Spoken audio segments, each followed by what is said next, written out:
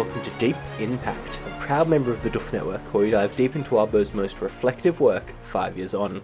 Coming up next is Elliot Diebold. And that was Ruben Morehouse. And we are back to talk to you about Malfeasance 11.2. But before then, it's a friendly reminder that the fan art competition is going on. So if you want to get in your reflection-themed pieces of packed fan art, or worm fan art, or parahumans fan art, but probably packed fan art. Yeah. You can check out duffmedia.com for more info. So I think submissions close towards the end of the month. There's a link in the show notes. It has all those details. We went through this last episode. Yes. Now, on to the chapter. And that chapter is about Blake standing in a mirror. He's not screaming anymore, so that's good. But he is just kind of looking over these reflections of trinkets that he's accumulated, and he's trying to figure out how he can MacGyver them into an escape route. Yeah, and we get some clarification on exactly what went down at the end of last chapter. So I guess that means I probably wasn't the only one who was a little confused by it. So it seems like him being in the mirror disrupts new things from manifesting in the reflections. And he can sort of shift his focus or kind of relax his presence to, turn that effect off, basically. Yeah, it seems like he has this aura of fucks with reflections, and he can kind of let it go a bit to turn it down, at least. Yeah, exactly, and without actually leaving the mirror. And I mean, I love this symbolically because it's Blake letting go to sort of let new things in. It sort of ties into, I think, what we're going to talk about a fair bit this chapter, which is Blake, finally accepting those changes he started to go through down in the drains. Yes, for better or for worse, I guess. Well, yeah. So this is such a fun little chapter, right? It's like such a classic little puzzle where we basically have all the information that we need to know how Blake is going to escape, and he just kind of puts it together as we put it together, and we just come along for the ride with this puzzle. It's just very fun and very rewarding to observe. Yeah, it's a fun little bottle episode type thing where he has all these pieces from the start, and we engage in other things, but it's just kind of a slow Blake putting these pieces together / taking them out to sort of solve the puzzle. Yeah. So Blake's kind of looking over the books that he has access to and reading through these books when Tiffany comes in to chit-chat. Yeah, so before that, let's quickly talk about the books, because, the first one has some neat little Latin Easter egg phrases that are kind of fun. And the second one gets a bit more time, because I think it's a little bit more interesting. It's basically like a how to summon a rage monster because you're angry, the book. Yes. And it talks about the general rules for boogeymen, which is interesting because, even though they're all sort of unique, there are some general trends and patterns, which is a bit of a theme for most things in Pact. Like, that even applies to goblins, like we've seen with the hyena, how diverse goblins can be with stuff like this. But, it's something we talked about on the Discord as well, is it's unclear to me whether all boogeymen, does boogeymen specifically refer to things that have come from the abyss, or is it more of a catch-all term for this type of thing, and they don't necessarily have to have been through what Blake went through? Because Corvidae doesn't seem to be a boogeyman. I think that they talked about the theory that he was created by the indigenous Canadians. Yeah. So that would imply to me that he's more manufactured, but he still is similar enough to boogeyman that he fits the qualification. I don't know. Yeah, boogeyman kind of does feel like just a catch-all for spooky things. Maybe humans who things that were once human that are now other monsters. Yeah. I don't know. Or things that are partially or mostly human. Maybe it's even semi-human type things. Yeah. Yes, and again, this just means that we really would love a story that dives more into the taxonomy of others, which is a fruitless pursuit, but one that I think would be fun all the same. It would be fun to follow the adventures of someone who's convinced that there is a set of rules. He just needs to find it. It's kind of the Harry Potter and the methods of rationality of the Pact Universe, right? That version of Harry Potter in the Pact Universe trying to categorize all these others. Yeah. And so the other thing that sort of happens here is Blake sort of notes that both of these books that he's got make extensive references to other books by the same author. Yeah. Or authors. And that basically it seems designed so that practitioners are required to buy the entire set of the author's works. I mean, I can't help but think that maybe there's some ego stuff in there as well. Like, it's not just like a money-making scheme, but it's or like, and it's not even just a withholding information arbitrarily scheme. It's also you need to experience my other fantastic works type scheme. It's like, no, I can't just summarize that because it would be too reductive of all my life's work. You have to go check it out.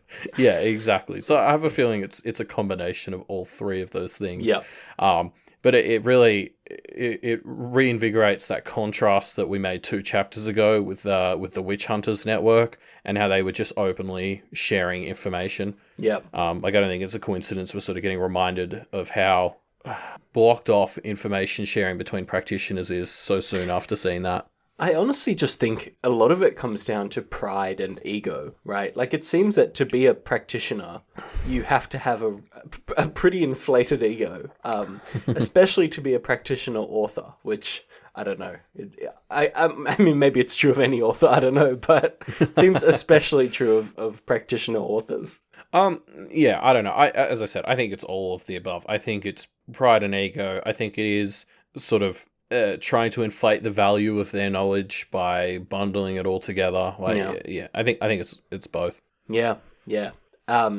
But anyway, back to Tiffany. Yeah, back to the conversation with Tiffany. And this conversation, it's kind of a bummer, right? I mean, Blake he kind of lets a bit of his anger out at his general situation on Tiffany, and then feels like he has to keep it in check, which, I don't know. I mean, I don't know if you should feel guilty for kind of being asked to be let out of prison, which seems like a reasonable request, Blake, but he does feel guilty about it, and he does kind of keep it in check, as it were, which is interesting. Yeah, well, I mean, for him, it's sort of like he doesn't want to put pressure on Tiffany, and he knows she thinks she's not in a position to help him. So really him like begging and pleading or getting angry at her is really just making things worse. Yeah, and but it's a real testament. Well, I just want to say it's like a real testament to how good a person he is, that he's willing to shelve his own very reasonable anger at this situation to kind of put her first. Like, it's really putting his money where his mouth is in terms of how he keeps talking about how he wants to sacrifice himself for these friends. Like, this is him genuinely doing that. Yes, and it's good to see him actually do that, because we haven't seen him do it that much. I mean, we've kind of seen him do some pretty stupid things, but I don't think they came across as like smart self-sacrifice or like thinking instead of just acting, right? Whereas this is where he intentionally overrides his instincts, which is something I don't think we've seen him do ever. Yeah, and I mean, people can have a tendency to want to help others in their way. Like, Blake has fallen into the trap, I would say, of trying to help them by doing something they might not necessarily want, but he thinks they need. Yeah. Like that was sort of the general vibe of last arc, really. Whereas this is him sort of listening to what she's saying that she wants or needs and doing it. Yeah, which is a good move, Blake. So good stuff. Yeah. Another little thing I wanted to pull out before we get deeper into this conversation between them is Blake, quite a number of times this chapter just sort of straight up acknowledges symbolic connections between things. Like, he's kind of doing our job for us a lot. He's encroaching on our territory. Like, you know, when he notes he didn't get every card in the deck that Ty had, he notes that he isn't playing with a full deck. And, you know, when Tiffany starts talking about her situation, he's like, oh, so you fell through the cracks without connections. Like, he's drawing lines between all this stuff. And I'm going to be optimistic and hope that this is sort of showing us even more how Blake is getting a feel for this world. Like, he's making these connections and you know, that's really what the systems in Pact are all built around, is noticing symbolic connections. Yeah, it's interesting to think about. Is it like, because obviously the reverse is kind of happening with Rose as well, right? Where she has to be, at least from what we've seen of her, she's playing the role that Blake was playing before, where she's like acting all the time and making some decisions on the fly, whereas Blake is now able to kind of sit back and be analytical. I wonder how much it's their positions having changed as a format of the kind of packed world and the systems in it, or whether it's just Rose is now under pressure all the time and Blake is the one who's actually just got time to chill in a mirror and can make these connections. I do like how those two things fit together. Yeah. But based on how Arc 10 went down, I can't help but think it's just a byproduct of Blake's current situation of being trapped. The second we see he isn't trapped at the end of the chapter, he's fucking diving off after the Bahames. Yeah, so that's true. I think it is just sort of a byproduct of where he is right now. But in saying that, Rose was always a little bit trapped in the mirrors. It seems like the rules for her were maybe a little bit different. So yeah. Well, I don't know. I mean, maybe they were, maybe they weren't. Blake seems to think that she just kind of... Well, actually, Blake has suggested both things. Blake has suggested, she just didn't actually figure it out, and that, no, this is my world. I'm, like, accustomed to it. Could be either, yeah, I mean, there's a lot of mystery there, compounded by the fact that Rose was full of shit the whole time. So, yes. Yeah, we may never know. Yeah. So Tiffany and Blake keep talking, and Tiffany kind of eventually gets a little bit fed up with Blake taking digs at Rose, and basically says, you can't keep doing that, or I'll have to leave. And Blake does it, true to his word. Yeah. So let's talk about Rose for a bit, because, I mean, Blake hates on Rose at various points in this chapter, as you just sort of mentioned. Yeah, I mean, I have too, and I do think that she's done a bunch of asshole moves, but... the bits where Blake starts talking about how Rose has like taken what was meant to be a good thing and putting them in danger, and she's manipulating what he built and twisting it. And it's like, does he not remember Toronto at all? Does he not remember the drains when he had like a whole vision built around the fact that he came to the realization that he had sort of become a bit of an abuser? Yes, it felt like a weighty realization at the time, but he does seem to have compartmentalized it a bit here. Yeah, because he... I mean, just like we saw, like he sort of talks about how bad it was of Rose to, sort of use them as bait for the town. Like when back in Arc 9, when he had the vision where everyone was like, we could come after your circle. And Rose was like, try. And, do it. And come and at Tiff's, me. Yeah, and Tiff's sort of like, that was all sort of part of our plan and we okayed it. And Blake's sort of thinking, she pressured you into it, blah, blah, blah. And it's like, again, when he was building his rules with Conquest, he basically put Alexis and Ty on the chopping block under the assumption Conquest wouldn't take them. And he was right.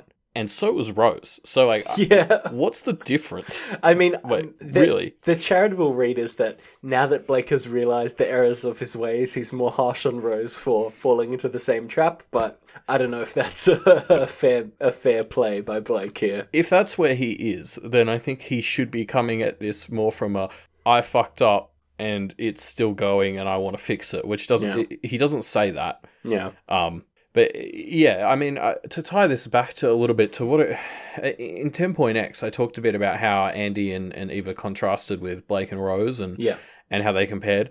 And I think I'm realizing now, I think I took the wrong thing away from 10.x and that comparison specifically, which was I was talking about how much these combinations of personality attributes and stuff show how different stuff they are. But I think really what it's showing is that these people aren't as different as they think. I think Andy isn't as different to Eva as he makes out. Like that was something, the ending of 10.x kind of hits home a bit. Like he finds some release in just the idea that he can just blow them all the fuck up. And, he liked killing that practitioner with a hunting rifle. Like I think Andy and Ava and Blake and Rose aren't as different as they all like to convince themselves. Yeah, I definitely agree with that. So look, I do think I think we can be harsh on Blake for a few things here, but the one thing that he does do quite well is he really is sticking to his end of the bargain with not, I guess, pressuring Tiff. He doesn't, he kind of blows up at her a little bit, right? But it's understandable given the situation he's in. And then from then on, he basically plays this conversation as cool as a cucumber. Yeah, and like, I think Tiffany is very reasonable on the other side of it. She kind of calls him out. She's like, hey, settle down, and he's like, Call your jets. and he's like, yep, good point. Yeah. And he does, and then she's also like, yeah, I get it. You've been through a lot. Like, there's a lot of reasonable actions on both ends of this. Yeah. Yeah. So they keep talking, and Blake kind of fills in the memory blanks for Tiffany, filling in the memories of how they know each other, how they almost had a threesome with Alexis, how they went on a few dates, normal stuff like that. Yeah, normal friend things. Yeah. I mean, yeah, there was definitely part of me that because he mentions the date. She's like, oh, a date, and I was sort of like, oh yeah, this is like a good way to rebuild rapport and tell her about how you two were kind of close. And then he just sort of jumped straight into the three-way, and I was like, oh, okay, he's not pulling any punches. He's going all in. No, but it does seem to work, right? Like Tiffany kind of puts together, oh yeah, that is exactly the kind of thing that Alexis would do, and that fills in a gap for me. Yeah, I mean, she sort of implies that she does have memories of Alexis hinting at stuff like that. So, like, she can believe that was on the cards. And I mean, obviously, something we sort of need to talk about here is, like, Blake has that moment where he thinks that she's, like, looking at how monstrous he is. Yep. But it turns out that she still wants the bee. Yeah, this conversation goes from awkward to awkward very quickly. It's interesting because I mean, we'll say it again. The theme of last arc and this arc has been how human is Blake really, right? Yeah. And, I mean, human enough to count for Tiffany here, at least. I mean, we did just spend a while talking about a story about a human and goblin romance, so, I mean, nothing's off the cards in this world, really, but yeah. I mean, I'm going to choose to take it as a good sign that, like, he's still human enough that Tiffany is still sort of connecting with him in that same way. Yeah, I think it's interesting that whenever these kind of topics came up before for Blake, his thought process was always along the lines of, yeah, maybe that would be nice, but I'm not going to do it because of my hang-ups. And that doesn't come up here, which is interesting because now he knows that that's what programmed. Maybe he's able to get himself around it mentally. Like, maybe these things are back on the cards for him. It's kind of hard to tell. Yeah, I mean, you're right. He just doesn't think about it at all. It's hard to say either way, really. He just sort of notices how awkward he's made things because he accidentally was, like, teasing her about checking him out, which he didn't even realize that's what she was doing. Yep. Solid play, Blake. Solid play. So what he does next is he has this little train of thoughts where he thinks about how, look, I pulled out a quote, but basically to sum it up, he thinks about how his only driving factor now is to protect his friends, maybe still including Rose. It's a little hard to tell. Again. And he explicitly says, without the Blake part, without the motorcycle, which could be read as saying, now I have to do it without fully being me, but it kind of feels like he's saying, I'm just going to protect them, and it doesn't really matter if I get to have my happy ending at the end, right? Which, I don't know, like, has he completely given up on his happy ending? I mean, with the drains hanging over him as they are, I can see why you would. I sort of read it slightly differently. It's not mutually exclusive at all, but for me, this was really part of him accepting that all of his humanity is a bit of a write-off. He isn't human. That's not him, but he's still Blake Thorburn, or like he's still the same personality, I guess. Like, he obviously separates himself from the name, so it's like he doesn't need to be human to still want to protect his friends. It's a bit more of an optimistic read, I guess, but I'm sort of thinking it could be viewed as him starting to accept that I'm not human, I'm not all Blake Thorburn, but I'm still someone who can help these people. Yeah, I agree that that's a valid read. I just, the fact that he is so willing to jump on the I'm not human anymore, so what does it really matter for me train is a little bit concerning. Yeah, for sure. I mean, like, he's always been self-sacrificing, but it does feel like it has been a means to an end rather than... And it is still, but the end now is for them and not for him. I don't know. Yeah. No, you're right. That is an important distinction. So eventually Tiffany and Blake stop talking because Blake kind of feels like he won't be able to stop bad-mouthing Rose for that long.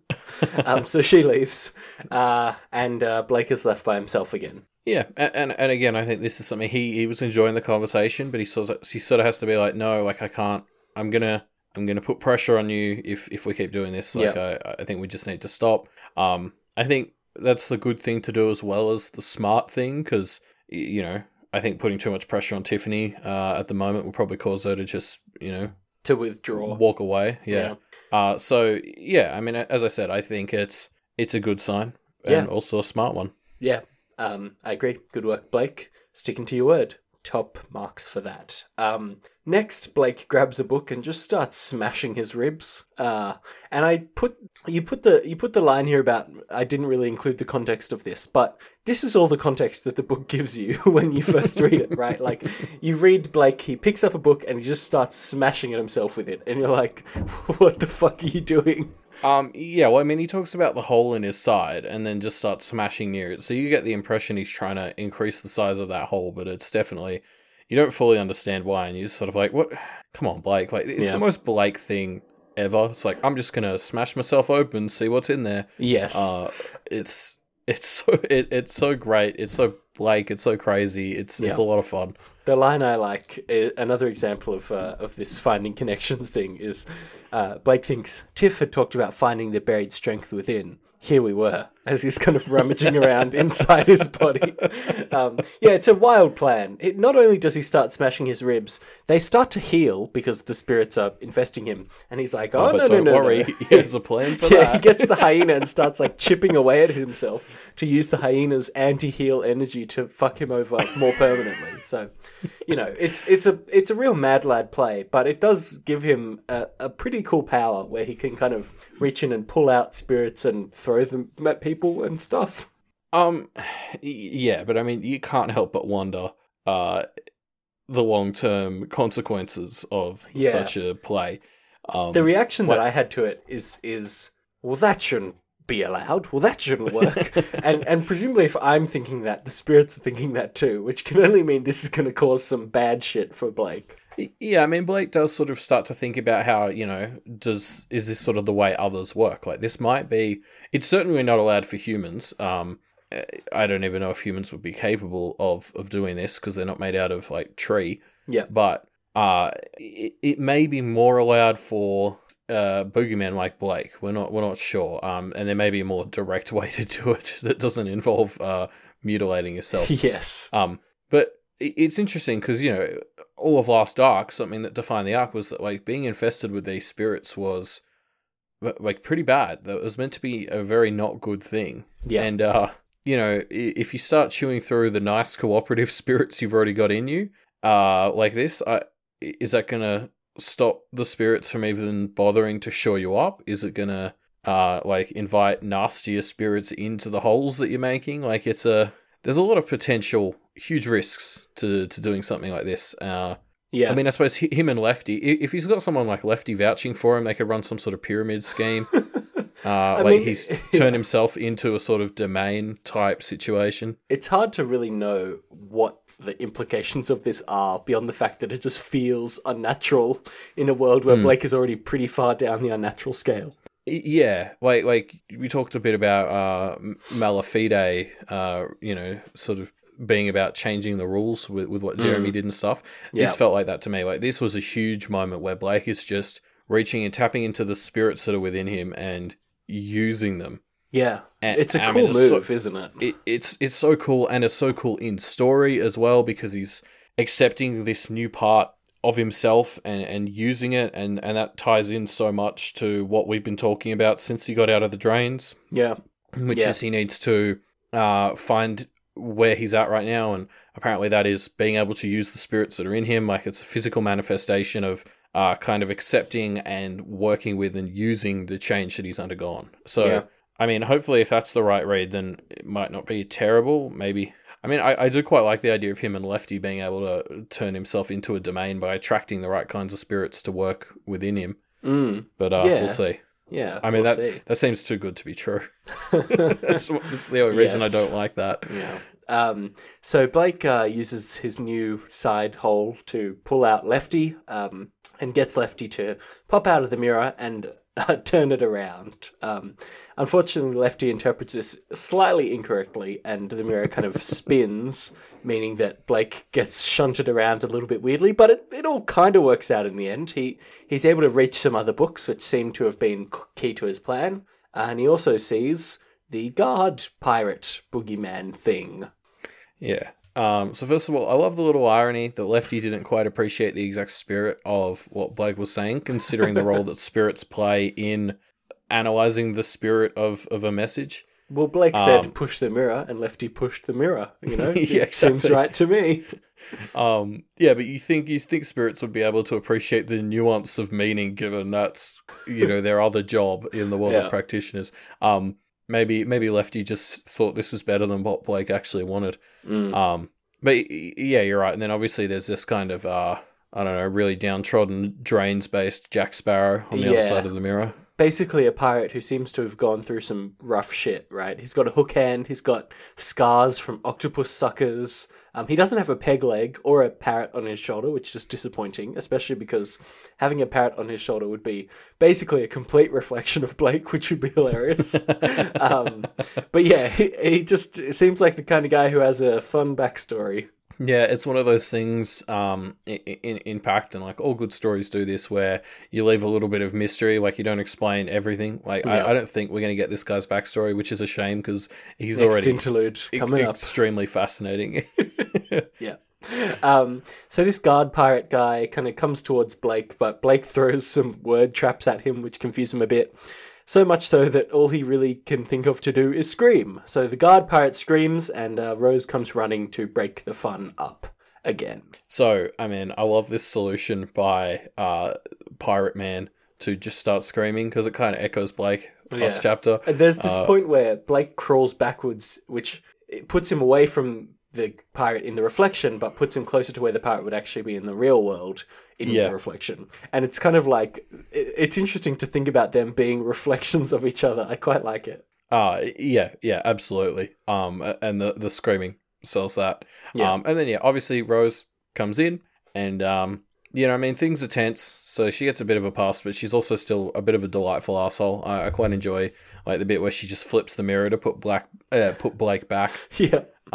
It's pretty fun. Yeah. I love how confused she is here, because she's like, how the fuck did you turn this mirror around? Like, it's really getting under her skin that he's somehow pulled a trick on her that she can't figure out. It's very funny. Yeah, and the other interesting thing is, so obviously we'll get to in a second, Blake breaks out, but Rose was going seemingly to get him a mirror that she was going to bring with. So like this kind of worked already in a way. I mean, I still think Blake made the right call, trying to escape and not just being like, tagged along by Rose, but it's saying something that she was like, okay, like at the very least, she was thinking, you're going to be less trouble if I at least just bring you with me to let you try and help. So it's interesting that he sort of manages to break out and kind of go against her on that when she was finally willing to give a little. Yeah. Yeah, it's interesting. I guess he's just kind of, any solution that isn't get me out of this thing right now so I can help is just not good enough for him to stop doing shit, right? No, exactly. Like, as I said, like, I don't think going and being trapped in a more portable mirror is necessarily a great outcome, but it is interesting that to some extent this got Rose to meet him not quite halfway, but a little bit closer to halfway. Yeah. Rose goes out again to deal with the assault on the house, giving some stricter instructions to the pirate guy. And Blake kind of looks over this book that he got, which I don't know what, like, it's hard to tell how much of this was his plan from the get-go, or how much he just kind of puts it together with this book. Yeah, I'm a little bit confused exactly how the book helped him, because he just sort of seemed to read the blurb, and I guess it confirmed what he was already suspecting. Yeah, he was checking, hey, does this disconfirm it? Because there was a line where he was like, oh, maybe I can rip up some pages and put together a paper body for the bird spirits, which is a bonkers thing to think, but it kind of indicates that he had a few plans bubbling, and he just wanted to see the book and see if this would work, and then maybe he'd try some other shit if it didn't. Yeah, because there's certainly nothing I noticed in the narration to suggest it gave him a hint as to any particular techniques, which, Yeah. and I don't think it could anyway, because they'd probably be practitioner focused, and he has to. I mean, one of the things that this whole spirit dumping into cards thing, like he just sort of literally pushes them in, which is such a fun visual. Like it's so like barbaric doesn't quite seem like the word I want, but just the way he's just kind of smushing them in. It's so simple and like crude. Yeah, it's weird, isn't it? He just he just smushes them into the deck. Yeah, and so obviously that's like part of the reason he's having to do stuff like that is because he doesn't have access to the rules for practitioners. Yeah. So I don't know exactly how the book really did help him, but except to just confirm that this could work. Yeah, and it does. He connects the cards that he has to their real-world version, knocking over his cards, knocks over those cards, and those cards spill out over the circle, which allow him to escape. It's a great plan, it's a clever plan, and it works. Mm-hmm. Yep, he's working with the spirits to be able to manipulate the outside world. It's a pretty powerful new ability. Yeah. Interestingly, as Blake is putting this in action, the guard pirate kind of notices he's up to something and starts chucking stuff at his mirror, and screaming, of course, which kind of interrupts Blake and starts his mirror domain kind of shrinking as the mirror breaks. And Blake kind of knows, oh, if I don't get out right now, I'm going back to the abyss. And he's super chill about it. He doesn't really freak out at all, which is interesting. Yeah, I mean, something we've talked about a bunch throughout this whole podcast, and something the book has sort of been very directly addressing in the last few chapters is how in sync with this world Blake is. Yeah. And I think this is kind of another example of that. Like he's always a little bit more confident than I would be diving into this sort of stuff, and it's because a lot of the time his intuition on these sorts of things is like pretty spot on, really. Yeah. His trust his gut approach has mixed success, but it probably has better than most people's would. So yeah, I mean, as I'm saying that, I'm sort of thinking, if we go with the idea that Blake and Rose are split from one person, or two people were merged and rearranged. And Blake seems to have gotten a whole chunk of the intuition for this world points. So assuming Granny Rose's plan was still to break the wheel, it's interesting that the sacrificial lamb would be the one who gets the intuition for the world. Like, I guess, maybe she wants Rose to think differently to help enact a new plan, or, I don't know. Maybe there's some more to it. Like, I guess, it still feels like we're waiting for another shoe to drop with this whole heirs business. Yeah. And I wonder if maybe this is something that will make sense in retrospect. We'll see, I suppose. So Blake's out. He heads downstairs. He basically taunts Rose a bit, like, check it out, I got out. But then, it's like, all right, let's do it. What are we dealing with? Behames? Let's fuck them up. Favorite pastime, fucking with Behames. And the chapter ends with Evan and Blake kind of flying off to fight Behames together. So I'm not going to lie, Rose's frustration at him getting out was a little bit fun. Yeah. Because we're in his head and we know that he is here to help, so it's kind of just nice to see her get punished for not believing him. She calls him a motherfucker, which I like. Yeah, well, you can imagine how frustrating it would be from her perspective. Yeah. And then like I really like how exciting this ending is, because we've just had two chapters that I don't think slow is the right kind of word, but they're very introspective. There was a lot of like calm conversations. They're very reflective, very self-reflective. Yeah. Yes. Blake was very trapped inside the mirrors for all of them. And so there were bits of action and excitement, but it was a more slow type of excitement. Whereas now we're very clearly about to dive straight back into some like hectic bonkers action. Yeah. And more Behame fights. Behame fights are the best part of the book. We sort of just had two chapters that took a sort of calmer approach to this stuff, and I'm keen to get back into some crazy shenanigans. Yeah. Unfortunately, that will have to wait for Malfeasance 11.3.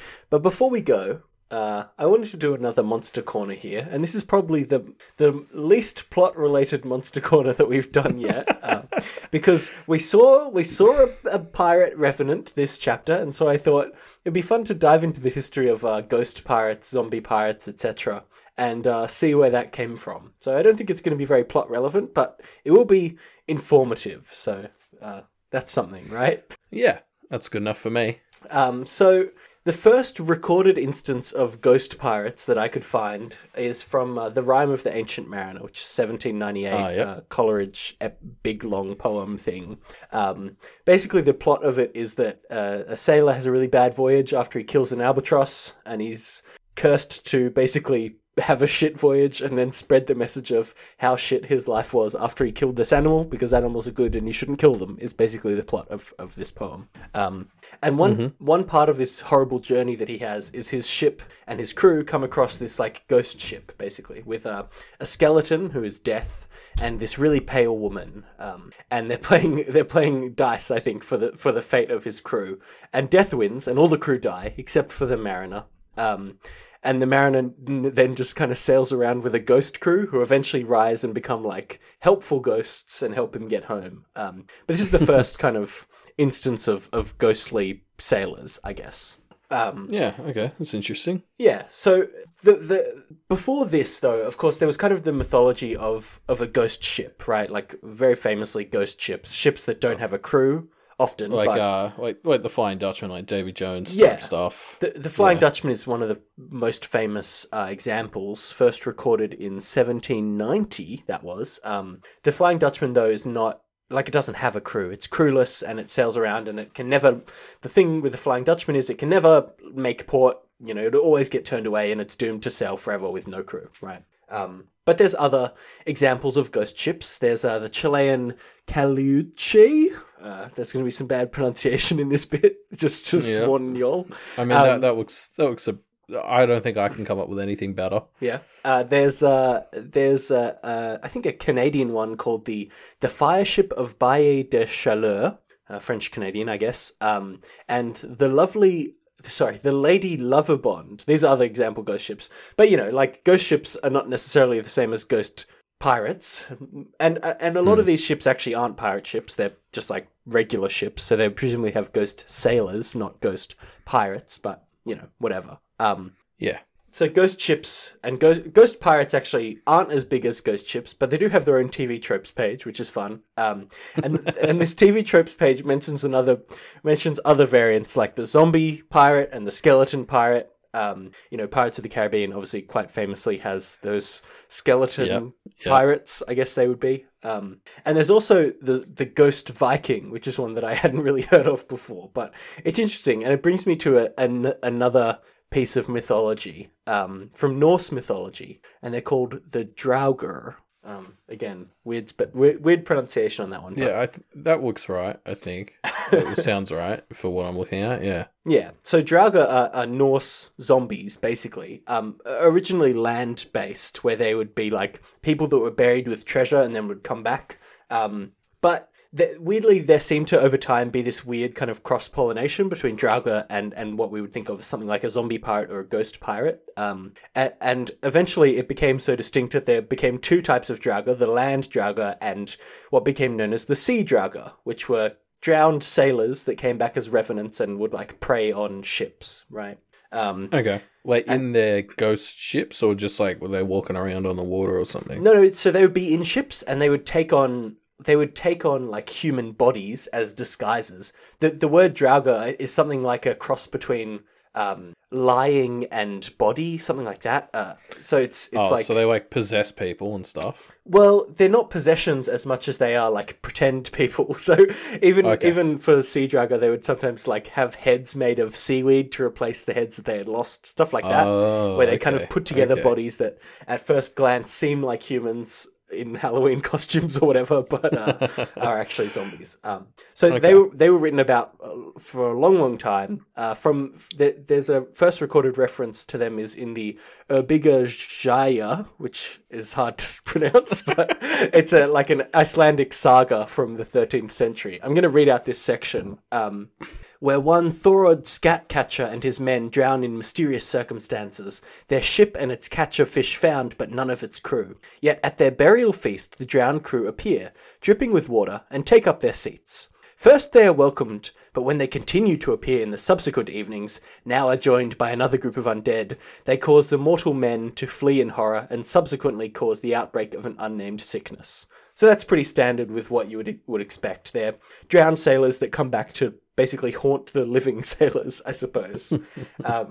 Cool. Yeah, so there's kind of a few different ideas about where the origins for ghost pirates come from. Maybe it's something that was a Norse mythology that kind of bled over into more Anglo mythology, or something to do with a ghost ship, and then someone just thinks, oh, maybe there's ghost sailors on a ghost ship. I mean, it's a straightforward thought. Yeah, I think, ghosts are pretty universal, so anytime you had a sort of society with groups of people that were heavily based, like, on the seas, yeah, it makes sense that it would transition to ghost, yeah, exactly. Ghost sailors. Versions of this thing. Obviously, kind of obsession with life and death is one of the core things that defines mythology, so it makes sense.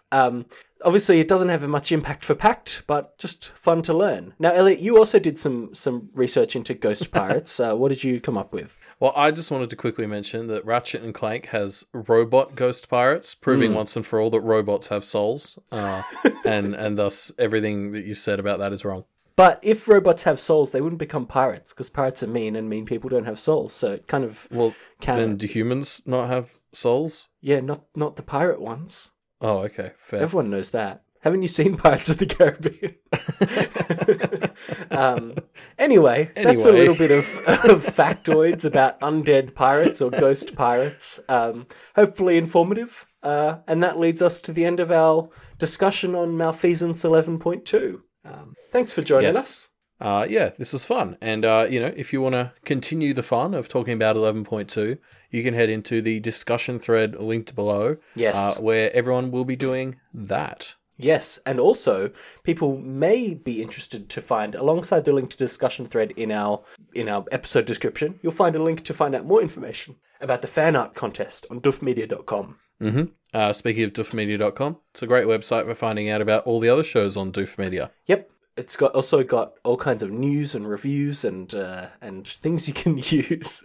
What's that tagline from? It's stuck in my head and I don't know what it is. I have no idea where you've stolen that from. Yeah, all right. Anyway, if anyone knows, let us know in the comments or tweet at us at MediaMD Podcast. You can let us know what I stole that from, or just tweet at us about Pact. That's okay too. Yeah, and if you like this show, if you like the rest of the Doof Network, head to patreon.com/doofmedia. You get a bunch of great perks, including voting in that fan art contest like we've been mentioning. There's also bonus content on there. We released a piece of Pact bonus content, a little 30-minute long episode about an additional Pact Wildbow story that was written. If you want to check that out, the only way to get access to that is to become a Patreon at patreon.com/doofmedia.